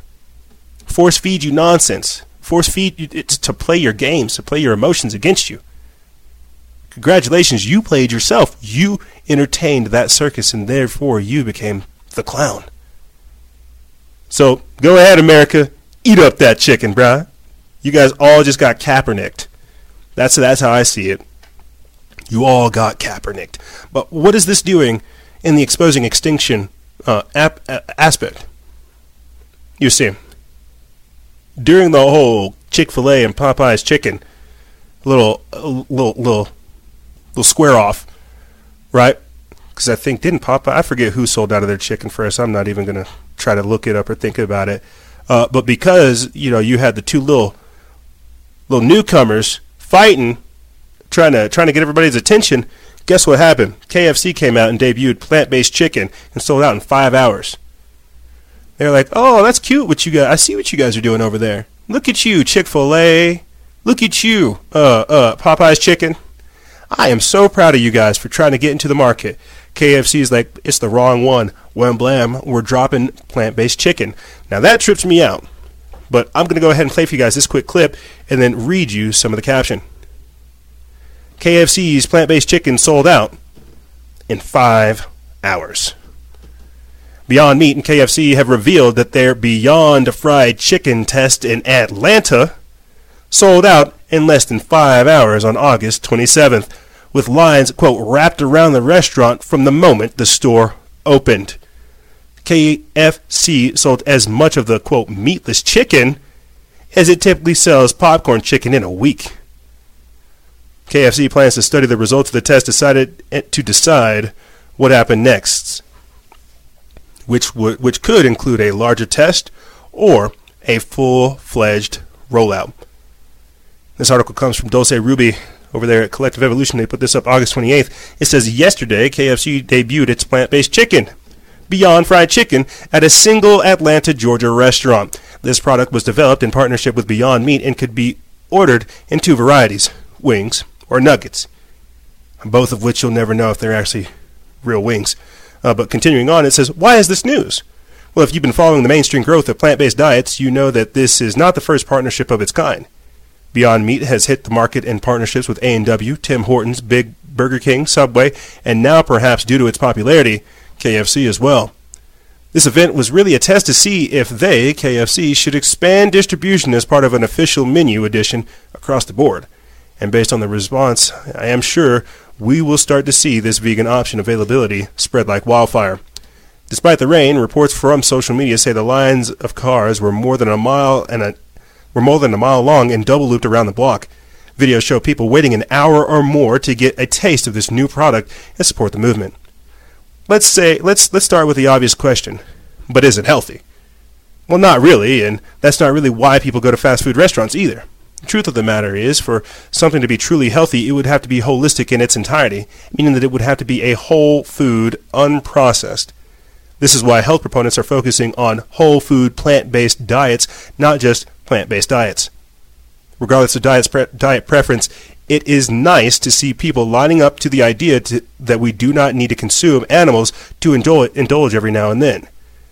With more and more companies and establishments seeing the demand for plant-based items, we are now seeing more options at our local restaurants, fast food chains, and grocery stores offering similar products to those we grew up on with like taste and texture, without the need for an animal to die for us to enjoy the meal. On top of that, it requires 99% less water, 93% less land, and 90% fewer greenhouse gas emissions, and 40% less energy to make Beyond Meat products, when compared to the beef product. So what are we talking about? Congratulations to Chick-fil-A and Popeye. You guys did whatever it is that you were trying to do. But how does this tie into exposing extinction? You see, the push for plant-based diets and plant-based meats. You see, back in show number 906 and 907, we talked about how the University of London is trying to ban burgers to save the planet. And I talked to you again about how organophosphates and some of the pesticides, how they're probable carcinogens, akin to cigarettes. Where are these things being created? That's my main issue. I'm not against plant-based meats or any of this other stuff. I guess I'm just very curious about the construction of them. I'm not saying I condone animal cruelty or an industrial animal farming either. But what I am really trying to get across to you guys is we don't know what the long-term exposure of these things is going to do. And this is why when you go look at some of the people who were vegan but are not, if you listen to why they left the vegan movement, it's because their body began to be malnourished, began to eat itself. It would like eat the calcium like of their bones just so it could have like minerals. And I'm like, that sounds atrocious. But what is this plant-based chicken or this whatever this is, this Beyond Meat, this stuff that they're doing, this lab-grown meat? Does it have the proper nutrients? Are we going to be able to live off of these types of things? Again, remember that the UN is trying to push a vegetarian agenda by 2050 to save the planet. There was a Harvard scientist that also suggested not eating meat to live longer. Everything I'm trying to reiterate to you guys is the gradual push. And if they can program the population to just don't ask about the Amazon, don't talk about those Hong Kong protests, don't ask any questions about Jeffrey Epstein, just go get you some chicken. Well, how many people do you think are going to develop like abnormal diseases, strange things? You see, they have to test these things out. This isn't. We are people get so upset because animal testing and animal cruelty. We are now the animals. This is what I mean by the corporatocracy and the technocracy. They're rolling it out on us, seeing how people like these things. Is the FDA approving these? Is the EPA approving these things? We don't know. We're just not trying to get labels on GMO products. This is why I have such a issue, is because we cannot operate in a state of ignorance. And while I understand the whole plant-based movement, the vegan movement, and so much more, I also look at the origins of it. And so from a not necessarily conspiratorial point of view, or whatever you would want to call it, I'm looking at it and I'm just taking into account how many different factors come with this, where this is all leading to. You got Monsanto and Bayer getting involved in agriculture. You got KFC getting involved in plant-based meats. I guess I'm just putting two and two together and saying, well, how long is it until these guys start working together? Like, how crazy would it be to find out that, like, KFC gets its, like, French fries or its potato wedges from people like Monsanto? Like, I'm sure if we were able to do some kind of study, follow the money, we would see how many of these people are connected. It's like 6 different companies create 75% of the opioids here in America. And it's also 6 different companies that own 6 major media companies that own all the media. So that's why I'm using these big name people to show you what is going on. Bill Gates is getting involved in Beyond Meat as well. Does that make you feel happy? Where did he get the meat from? So this is all just stuff that is very, very crazy. But here's what I want to do to try to end this out on a good note, because I am actually very excited for plant-based air quotes chicken. I'm very curious to see what will happen from that. I guess I'm just it's just crazy. It's just interesting. Is it even chicken? Is it even meat? Where was it grown? I have chickens. They have eggs. So it truly is interesting, all of this stuff that we see going on. But to end things on a relatively good note, to combat what I would consider exposing their extinction efforts, right here, this is from Emma Fiala. We put this up August 28th. It's from the Minds Unleashed. It says, man ditched chemotherapy, essentially cancer-free after using CBD.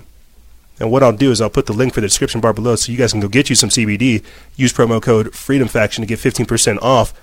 But check this out. George Gannon was told by the doctors in Koh Phangan, Thailand, that he had only months to live after a grave diagnosis of not 1 but 12 brain tumors. After the diagnosis, an immediate return home to the UK, and a brief treatment, Gannon took matters into his own hands, achieving stunning results. The 30-year-old from Basingstoke, Hampshire, began using cannabidiol oil, CBD oil, in December of last year before stopping chemotherapy treatments in February due to the significant deterioration of his health caused by the powerful chemotherapy tablets prescribed by the NHS. Gannon told the Southern Daily Echo, quote, that the medication I was being prescribed to was literally destroying me. I looked like the poster person for cancer. I was so ill. It all got very dark. It felt as though the doctors assumed I didn't have long left and just kind of gave up. There were talks about me going into a hospice at some point. That's when Gannon and his girlfriend began researching alternative methods of treatment. The more they read about CBD, the more promising it sounded.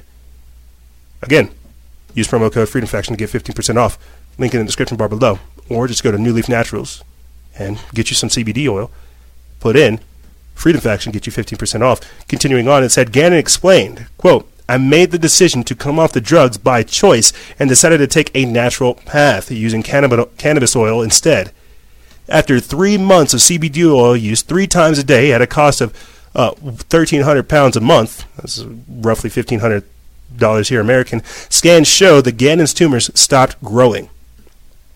The 3,000-year-old started to, quote, feel like a completely new person within 5 weeks of using CBD.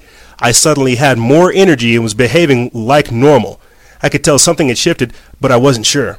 Following the positive news, in April of this year, Gannon committed to one more low dose of chemotherapy. Quote, long-awaited MRI results have revealed just this month that Gannon is essentially cancer-free in less than a year.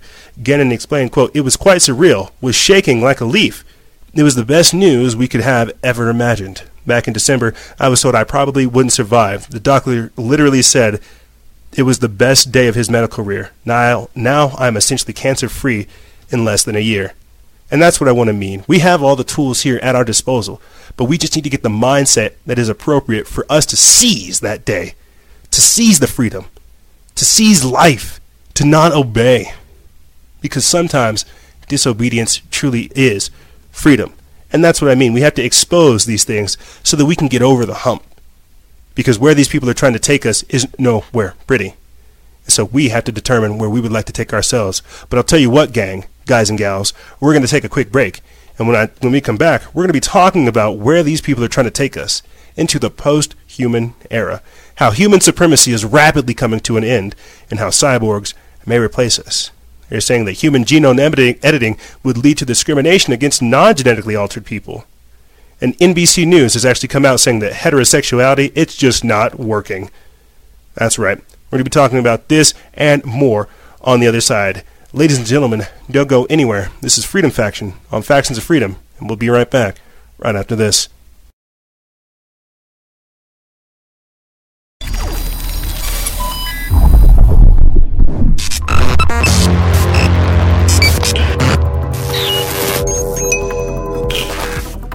Salutations, my friends. I'm here to talk to you about, that's right, CBD oil. CBD oil can reduce the risk of relapse among alcohol and cocaine addicts, and you know they're trying to flood us with both. According to a 2013 study published in the British Journal of Clinical Pharmacology, CBD was proven to have these benefits: relieving pain and inflammation, having antipsychotic effects, reducing anxiety, helping to fight cancer, relieving nausea, treating seizures, lowering incidences of diabetes, and also promoting cardiovascular health. Realize that in 2014, Purdue Pharma received FDA approval for an opioid drug that claimed to help curb the opioid addiction. This will actually help you curb your usage of opioids as well as your reliance upon them. And remember, guys and gals, stay vigilant. Expose lies and share truth. This is Noise Era, Freedom Faction, out.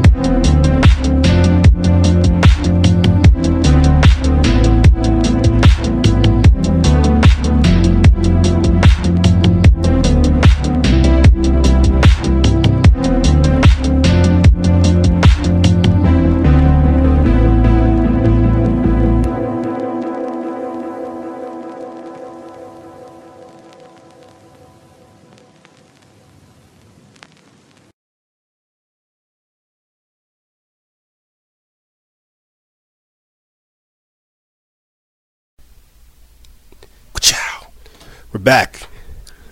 Not from outer space, from cyberspace.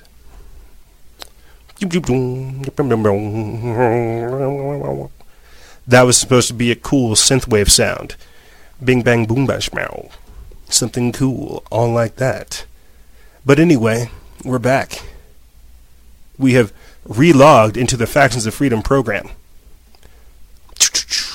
Running segment 3. That's me entering the code. I think I'm just getting all nerdy and excited for the Matrix to see the green code on the screen again.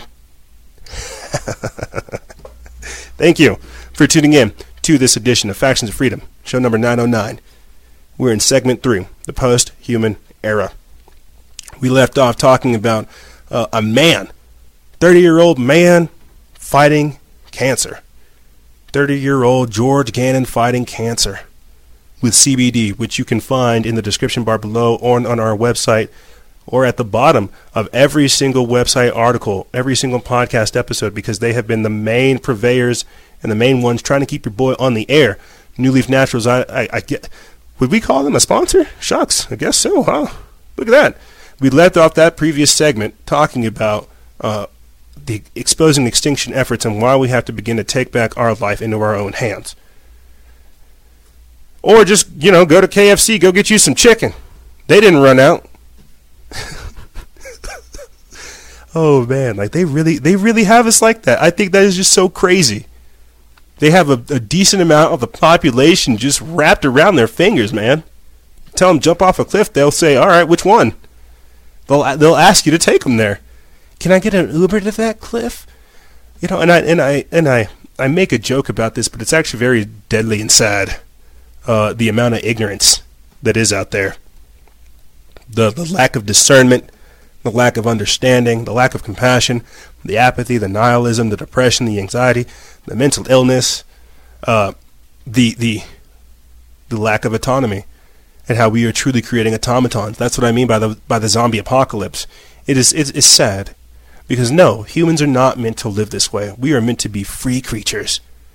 I look at the works of Leonardo da Vinci, man, and I wish I was like that. I wish I could be like a writer, a poet, a scientist, like an adventurer, a painter, and all these things. That's why I constantly try to tell you guys that the only way we are going to get out of this is through conscious entrepreneurship, for one, but also being Renaissance-based and pushing for a pro-human future.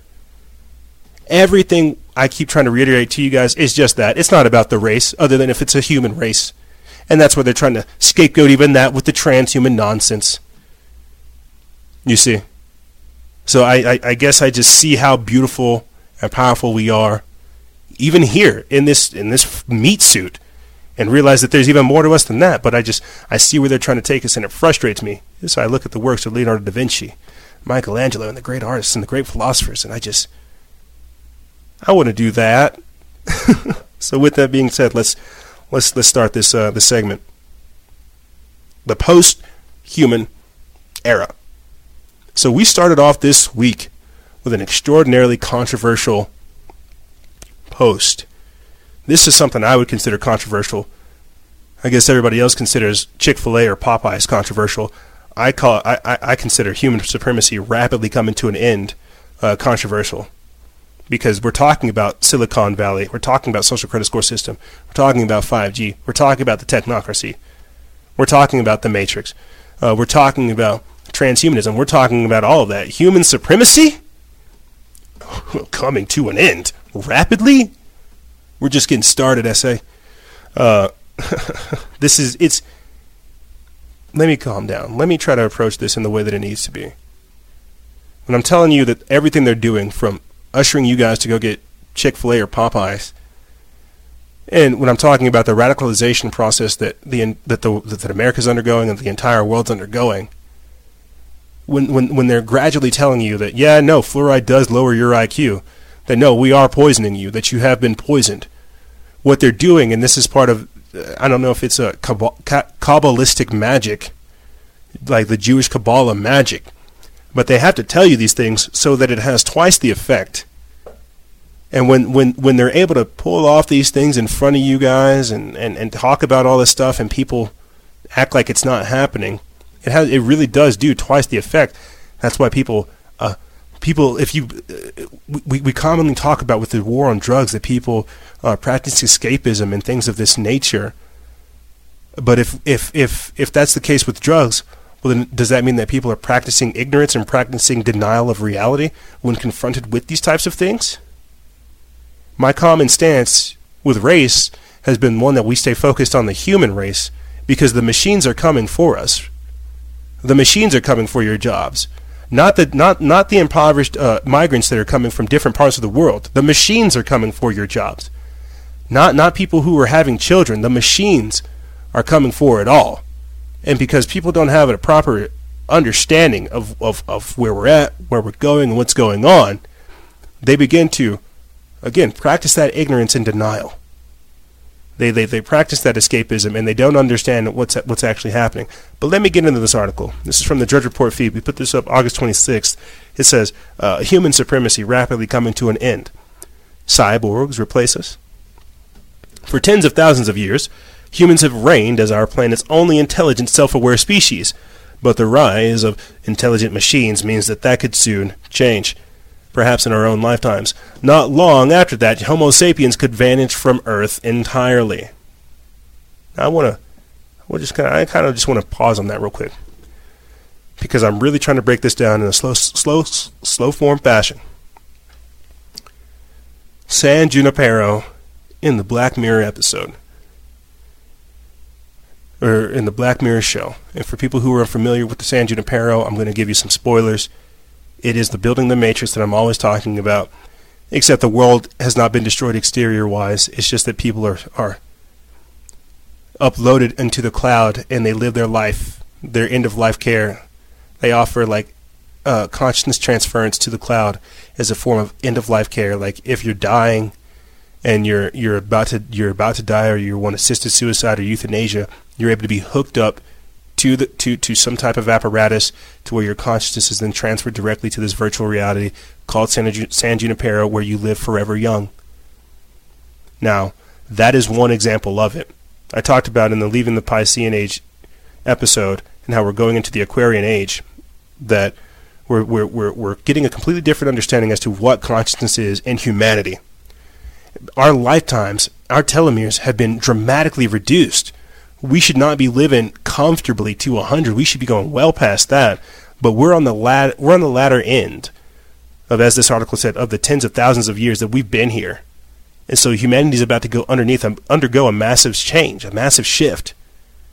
That's why I have to spend so much time explaining things in a completely different fashion, because it's not just cut and dry. People want a simple explanation. Think about how many different factors we have to pull in just to make a simple statement.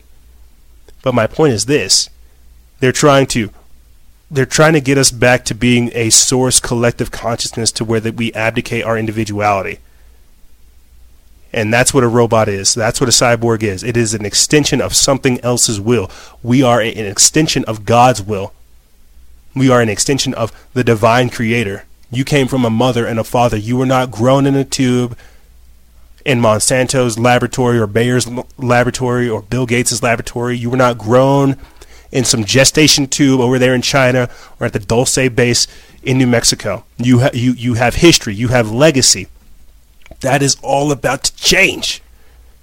And the transgender movement will lead to the transhuman movement, which will lead to this, to the singularity.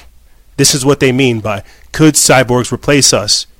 It'll get to a point, and this is the crazy part about it, it'll get to a point to where you'll have the option of having a body, to where you will abdicate your existence here, terrestrially, upload your consciousness to the cloud, digitally, and then, because they'll have the technology, they'll ask you, if you have the creds, if you got the cash for it, you can make an avatar. Go look up the Avatar Project of 2045. You can have an avatar, which is just like a robot, where your body's downloaded, or where your consciousness is downloaded into it, but you won't be human. You see, you will still remain attached to the cloud. Truly, truly crazy stuff. That's why when Elon Musk is talking about his Neuralink and his brain-to-machine interface, and Fedbook trying to come up with their own brain-to-machine interface, you have to understand the dangerous implications of what these people are asking and what they're telling you. That's why they tell you, we can't have two of you walking around. We got to kill one of you. You see? It truly is like something else. But here, let's get back into this article. That's the jarring message of a new book by James Lovelock, the famed British environmentalist and futurist. Quote, our supremacy as the prime understanders of the cosmos is rapidly coming to an end. He says in the book, Novacine, the understanders of the future will not be humans, but what I chose to call cyborgs, that will have designed and built themselves. James Lovelock. Lovelock describes cyborgs as the self-sufficient, self-aware descendants of today's robots and artificial intelligence systems. He calls the looming era of their dominance the Novacene, literally the new age. These days, there's no shortage of modern-day Luddites warning that technology will soon overwhelm us. But Lovelock's bold predictions stand apart. Unlike techno-skeptics, including University of Louisville computer scientist Roman Yampolsky, Lovelock thinks it's unlikely that our machines will turn against us, Terminator style. And unlike utopian-like futurist Ray Kurzweil, he doesn't envision humans and machines merging blissfully into a union that some call the singularity. Rather, Lovelock views the rise of technology through an evolutionary lens, in keeping with his decades of research and thinking that ecological and biological systems. He also brings the unique perspective of scientists who's just marked his 100th birthday, with a deep awareness of changing scientific fashions and with nothing left to prove. It's an onlook that pushes him to conclusions at once optimistic and deeply disturbing. The end is already beginning. The first stages of the Novacene are already underway. Lovelock argues he cites the examples of AlphaZero, a computer program that taught itself to play the game Go, and then quickly went on to become the world's best Go player.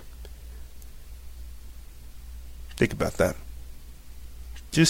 Just really think about that. I'm trying to get to the part where we're talking about AlphaZero, cyborgs, and the Gaia hypothesis and stuff like that as well. But today's computers can already process data as far faster than we can.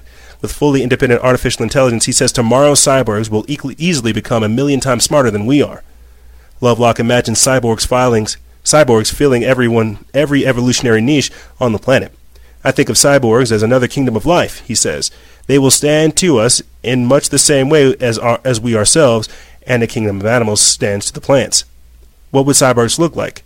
Lovelock is intentionally vague because he expects that they'll rethink the basic rule of design in ways that we puny humans cannot imagine. Quote, cyborgs would start again.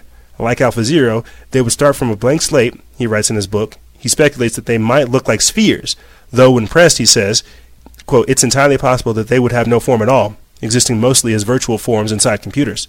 Whatever their form, the cyborgs will be so far beyond us in intellect that they may dismiss us as part of a planet's background landscape. Alternatively, they might appreciate us in much the way that we appreciate the plants. This possibility appeals to Lovelock, who likes to spend his days in the garden around his cottage in Dorset, England. Quote, think about the way you go to a great arboretum. He says, once established, the cyborgs will remain dominant on our planet. The Novacene, Lovelock says, will probably be the final era of life on the planet. It's the path of Novacene. This isn't the first time Lovelock has rocked the scientific world with a big controversial argument. His new idea about an impending cyborg takeover draws on a sweeping idea that originally made him famous, the so-called Gaia hypothesis that he and biologist Lynn Margulies developed in 1974. So what they're basically saying is it's the environmental agenda, it's the green agenda, it's Agenda 21, Agenda 2030, Agenda 2050, the technocracy, the scientific dictatorship. It's all of it. It is bang, humans are bad, we need to kill them to save the earth. But hold on now, what happens if, and this is what happens because technology and the environment will be used to usher in the Antichrist in this new beast world system. They will deem humans, as you already see them doing, they call it the Anthropocene. That's the time frame that we are in. They're saying that humans' detrimental impact upon the earth is so noticeable that we have literally left an imprint in the sediment of the earth. Like we're in a completely different geological epoch. We're in a different age, you see. And so this is what they're saying comes after this. This is the new age. Once we've literally extincted ourselves or been brought down to the point of extinction, well, that's when these things will come through, you see. But because technology and the environment will be the main proponents, the technology will see us as a detrimental force upon the planet. That's why I'm telling you this is an anti-human agenda. But continuing on, it says, in the Gaia view, our planet behaves as a single self-regulated organism. Over the 4 billion years since the dawn of life, biological processes have steadily modified the atmosphere, lands, and oceans to keep Earth inhabitable. The sun has grown brighter, volcanoes have erupted, asteroids have struck, and yet our planet has steadily maintained the right conditions for liquid water and carbon chemistry, the essentials of life. Initially, many researchers took a dim view of the Gaia hypothesis, but in recent years it's become respectable. Quote, the concept of Gaia is quite key to our growing understanding about life in the universe, says David Grinspoon, an astrobiologist at the Planetary Science Institute in Tucson, Arizona. Paul Davies, a physicist at the Arizona State University in Tempe, calls Gaia, quote, a useful concept in stressing how biological and geological cycles are coupled. The skeptics are back regarding Lovelock's latest prognostications. Quote, nobody knows how this will unfold, but we don't know how brains work or what consciousness is, Grinspoon says. Quote, and specific predictions about artificial intelligence and its future's impact seem to depend on specific, untested, unverified answers to these big questions. But Lovelock believes that advances like AlphaZero mean we don't have to look too distant into the future to see how the story will unfold. The crucial step that started the Novacene was, I think, the need to use computers to design and make themselves. He writes, it now seems probable that a new form of intelligent life will emerge from an artificially intelligent precursor made by one of us, perhaps from something like AlphaZero. So what are we talking about? We're talking about human supremacy coming to an end. We're talking about cyborgs replacing us. We're talking about The Matrix Part 4. That's where we're at. I don't know any details. Hollywood hasn't said anything about The Matrix Part 4. I'm just letting you know that our current day resembles the proto-Matrix. The very first Matrix. Before we go in here. That is the only thing I can see them doing. Is showing you how we are about to just plunge into the black mirror and never come out. But see, here's the even crazier part about it. The more I start finding myself thinking about it, like Neo, he was born of the Matrix. He was born in the Matrix, but not of the Matrix. And so this is just getting weird out here. It's getting weird trying to digest and explain all this stuff for you guys. I kid you not, man. I wanted to use this segment to talk about, the social credit score system, the genome editing and CRISPR editing human sperm and stuff like this. But that's where it's going to lead. It's going to get to a point to where we're sterile, we're unable to where some people are unable to procreate. And you're already seeing this happen now with infertility up and sterility up. Billy Gates, he's working on a digital contraception pill. I jokingly talk about the Mad Jeller, this just hardcore radical feminist chick who's just like running around with male contraceptive gel, rubbing it on people's genitals as making them sterile. Like, we're already seeing it right now. But what happens whenever we can't keep up that 2.1 birth rate? This is what I mean by the dehumanization, exposing their extinction efforts. These people are scientifically calculating the eradication of humanity. I'm not talking about the Georgia Guidestones to where they can keep us underneath a sustainable level. This is, again, using technology to orchestrate all this, using technology to make us more in harmony with the environment. You see, we're already in these birth stages of it. That's why I freak out. That's why I get angry, is because I don't see people raising alarms about this, but Donald Trump said something, so go ahead and get angry. Better go get that chick in America. It's like, good Lord. Good googa mooga. It is almost mind-blowing. But that's where we are. I want to play for you guys a real quick clip while we're talking about this. Families in fear over 5G towers in their neighborhood. They feel like they're living in a microwave. So we're talking about sterility, infertility. I made a wicked evil joke about the scientific Satanists, the technocratic occultists, and how willing they are to put 5G towers in school zones, giving children cancer. But they will not tell you about these types of things. You've got to think about the calculated evil that we are up against. That's why this is not normal. This does not come from light.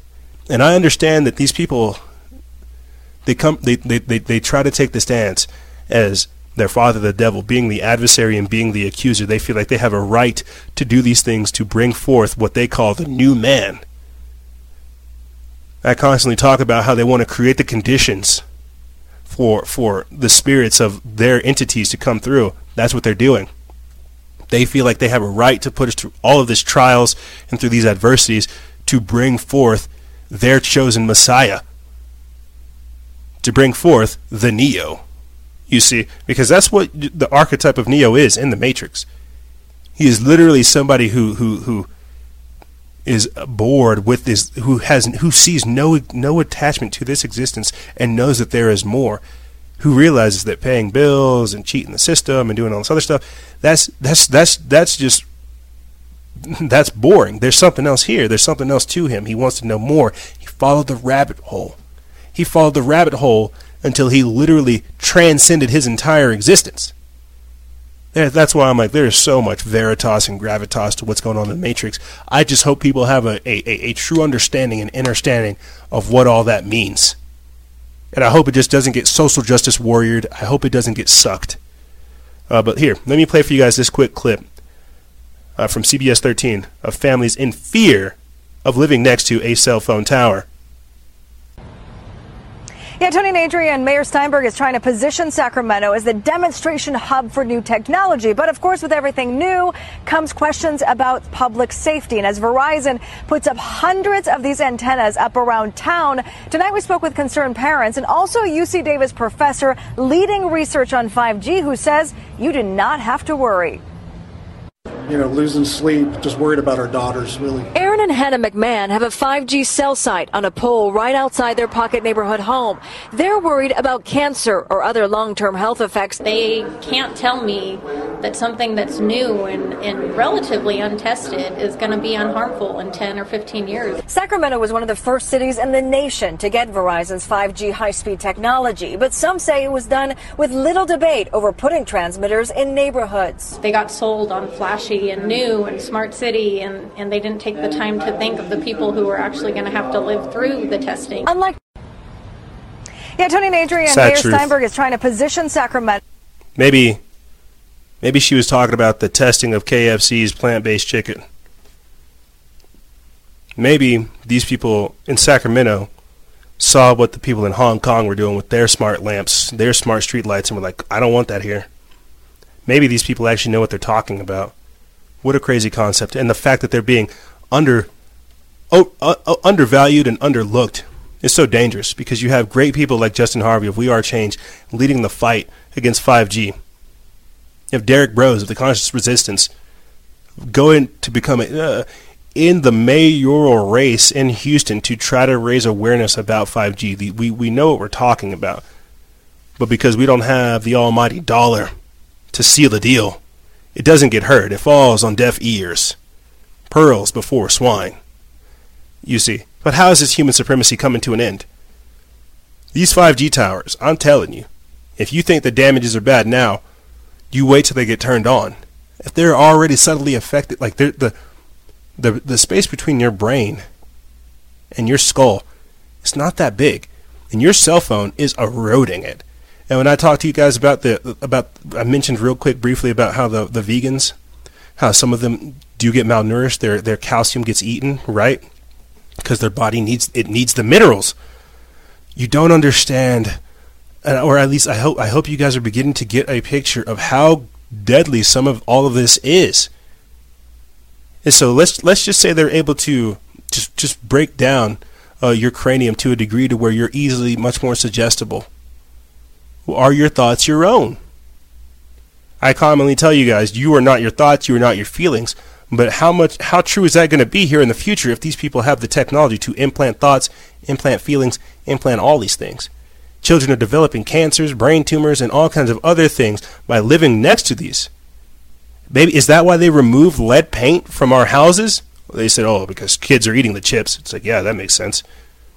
Or is it because it was the one thing that could stop some of these penetrating radars, that could stop these lasers and the detrimental effects they're having on our biology? This is what I mean. It's literally microwaving people's DNA, rattling them until they just explode. And this is the crazier part that people don't understand. It might not affect you immediately, but it affects your DNA, which guess what? Your offspring is going to have. This is what I mean by epigenetics, what you're passing down. So when we're talking in the previous segment about exposing extinction efforts with pesticides being linked to prenatal exposure or prenatal exposure to pesticides leading to lower IQs, it's the same thing with fluoride. They're dumbing you down so that by the time you get here, that's why autism is up. That's why all these things are happening, you see. But because we are dealing with calculated evil, with something so sophisticated it's almost dangerous. Not even almost dangerous. It is dangerous. You know, I was saying this, and I'll get into it because it'll make it makes perfect sense for where I'm going to go. The devil cannot create anything. The ruler of this realm cannot create anything. He can only take what is here, control it. He can only capture it, control it, and convert it. That's all the devil can do. The devil cannot create. All it can do is capture, control, and then convert. Turn you into one of the automatons. As I told you before, you were born. You were given the spark of divinity. You were given life through the Creator God. And some people might even say that you chose your parents. That's a different discussion for a different day. You are here for a divine purpose. But if the devil can capture you, control you, and whip you into a frenzy like some of these meth head Antifas, then congratulations, you've been converted and given over to your father, the devil, the father of this world, the God of this world. And that's how this works. You see, that's what all of this is. That's why I'm talking about it in this segment. The post-human era. That's why they have to set it up to where you, just like with Jewish magic and Kabbalistic magic, it doesn't work unless you give over your authority. It does not work unless you believe. That's how faith and belief in magic sometimes work. They have to get you to get involved. You have to give over your life force. When you have that Apple phone and you see that Apple's bit, you sign the terms and agreement. You know what it is. You can't back away from it. So it has twice the effect because you agreed to it. You agreed to be programmed. You agreed to bite from the very same apple that Adam and Eve did. You now know good and evil. But if you choose these things, if you choose to be of your father, the devil, of this world, then you will be converted. You see, let me get in this article right here, just to start tying stuff up for you guys, so we can start shutting this down. Right here. This is from Xavier Simmons of lifenews.com. We put this up August 27th. It says, human gene editing would lead to discrimination against non-genetically altered people. And what they're basically saying is that in the future, people who are these blue avians, people who are like half human, half animal hybrids, you know, half monkey, half hybrid, half crocodile, like Crocodidator Man, you know, or whatever's going to be in the future. They're going to say that it's going to lead to discrimination against regular day humans like me. The video I'm going to play for you guys after this is how apparently heterosexuality is just not working. Like I guess none of us are straight. I guess nobody's normal anymore. But you see, that's how it is today. They're having that straight pride protest out there in Modesto, California, and apparently they don't want that at all. The LGBTQP agenda says, no, you better not be straight. So this is where the transgender agenda will lead. They will have to outdo themselves from being trans to being like something else. They'll come up with a whole new classification of human. My bad, I'm sorry. Not human, of just creature. You see, they will turn themselves into the Nephilim. They will turn themselves into the Baphomet. They will turn themselves into the Sphinx, into the Manticore, into the Minotaur, into the Centaur. They will turn themselves into these creatures. So yes, human gene editing would lead to discrimination against non-genetically altered people. Let me get into this. It says CRISPR gene editing technology is still in its early stages of development, yet it is already being touted as the most significant technological developments of this century. The CRISPR-Cas9 gene editing techniques allow researchers to easily alter DNA sequences and modify gene function. It relies on a protein, Cas9, which acts like a pair of molecular scissors and is capable of cutting strands of DNA. CRISPR has been widely used in the United States and elsewhere to gene edit crops for desirable traits, and scientists are hopeful that they can edit the genes of the human genome for resistance to a variety of diseases, i.e., designer babies. A Chinese biophysicist researcher late last year announced that he had gene edited 2 IVF embryos for HIV resistance before they were implanted into the wombs of their mother. He's talking about the Chinese he's talking about the Chinese scientist, the biophysics researcher He Jiankun, who came out publicly, said he had made these 2 girls.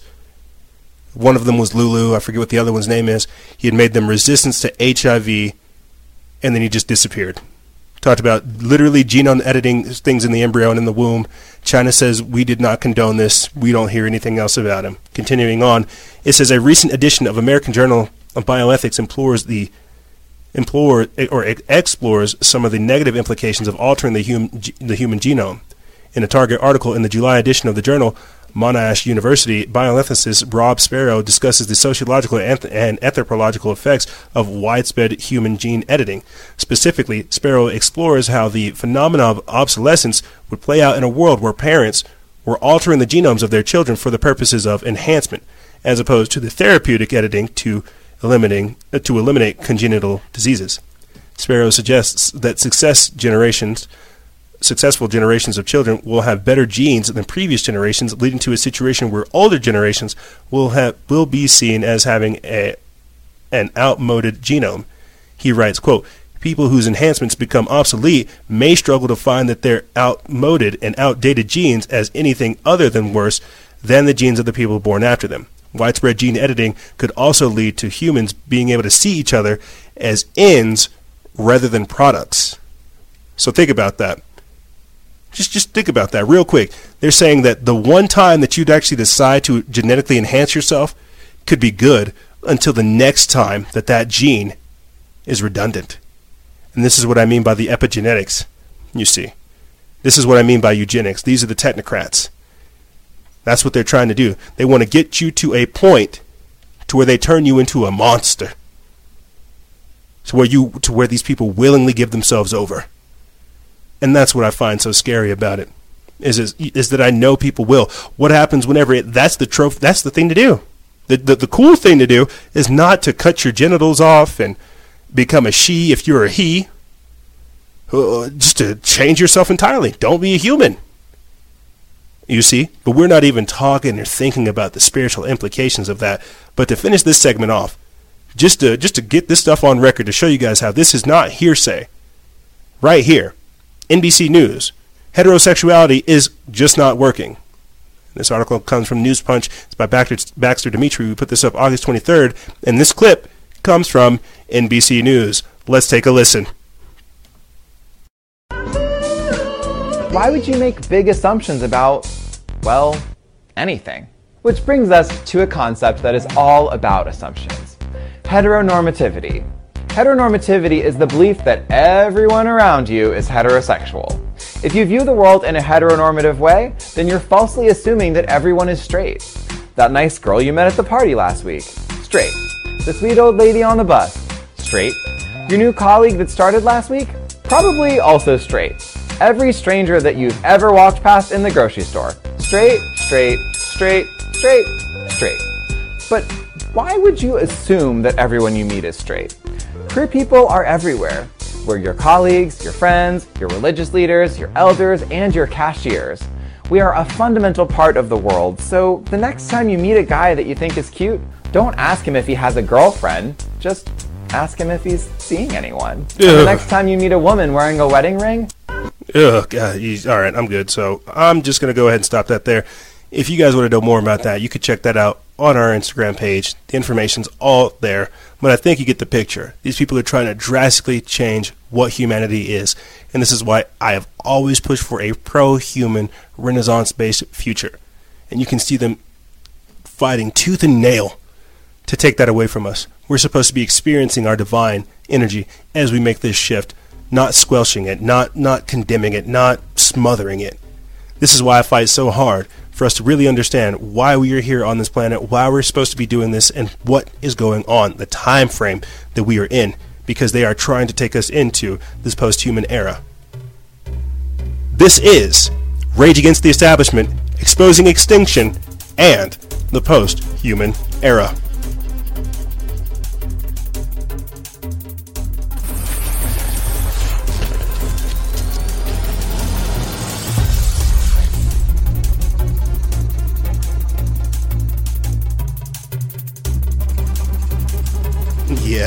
Yeah. However, that's all I really have for you guys and gals. I know, as always, we typically go over a lot of different things, but that's again to give you that deep understanding of what's going on. I'll be sure to put the links for everything we discussed in the description bar below. If you want to know how this episode kind of went format-wise, make sure you download the show notes. And be sure to listen to the minicast we did earlier this week, The Elites Creating Fake Prophecy. If you want to get the part 2, Spiritual Equilibrium, you have to become an exclusive member. But here's the kicker, gang. I'm taking a break next week, but when I come back, I'm going to be offering 5 exclusive memberships to start kicking off some other cool stuff that I have planned for you guys. But like I said, gang, that's all I really have for you. If you have any questions, feel free to email me. I'll have it in the description bar below. And as always, stay vigilant, expose lies, and share truth. This is Noisera, Freedom Faction, out.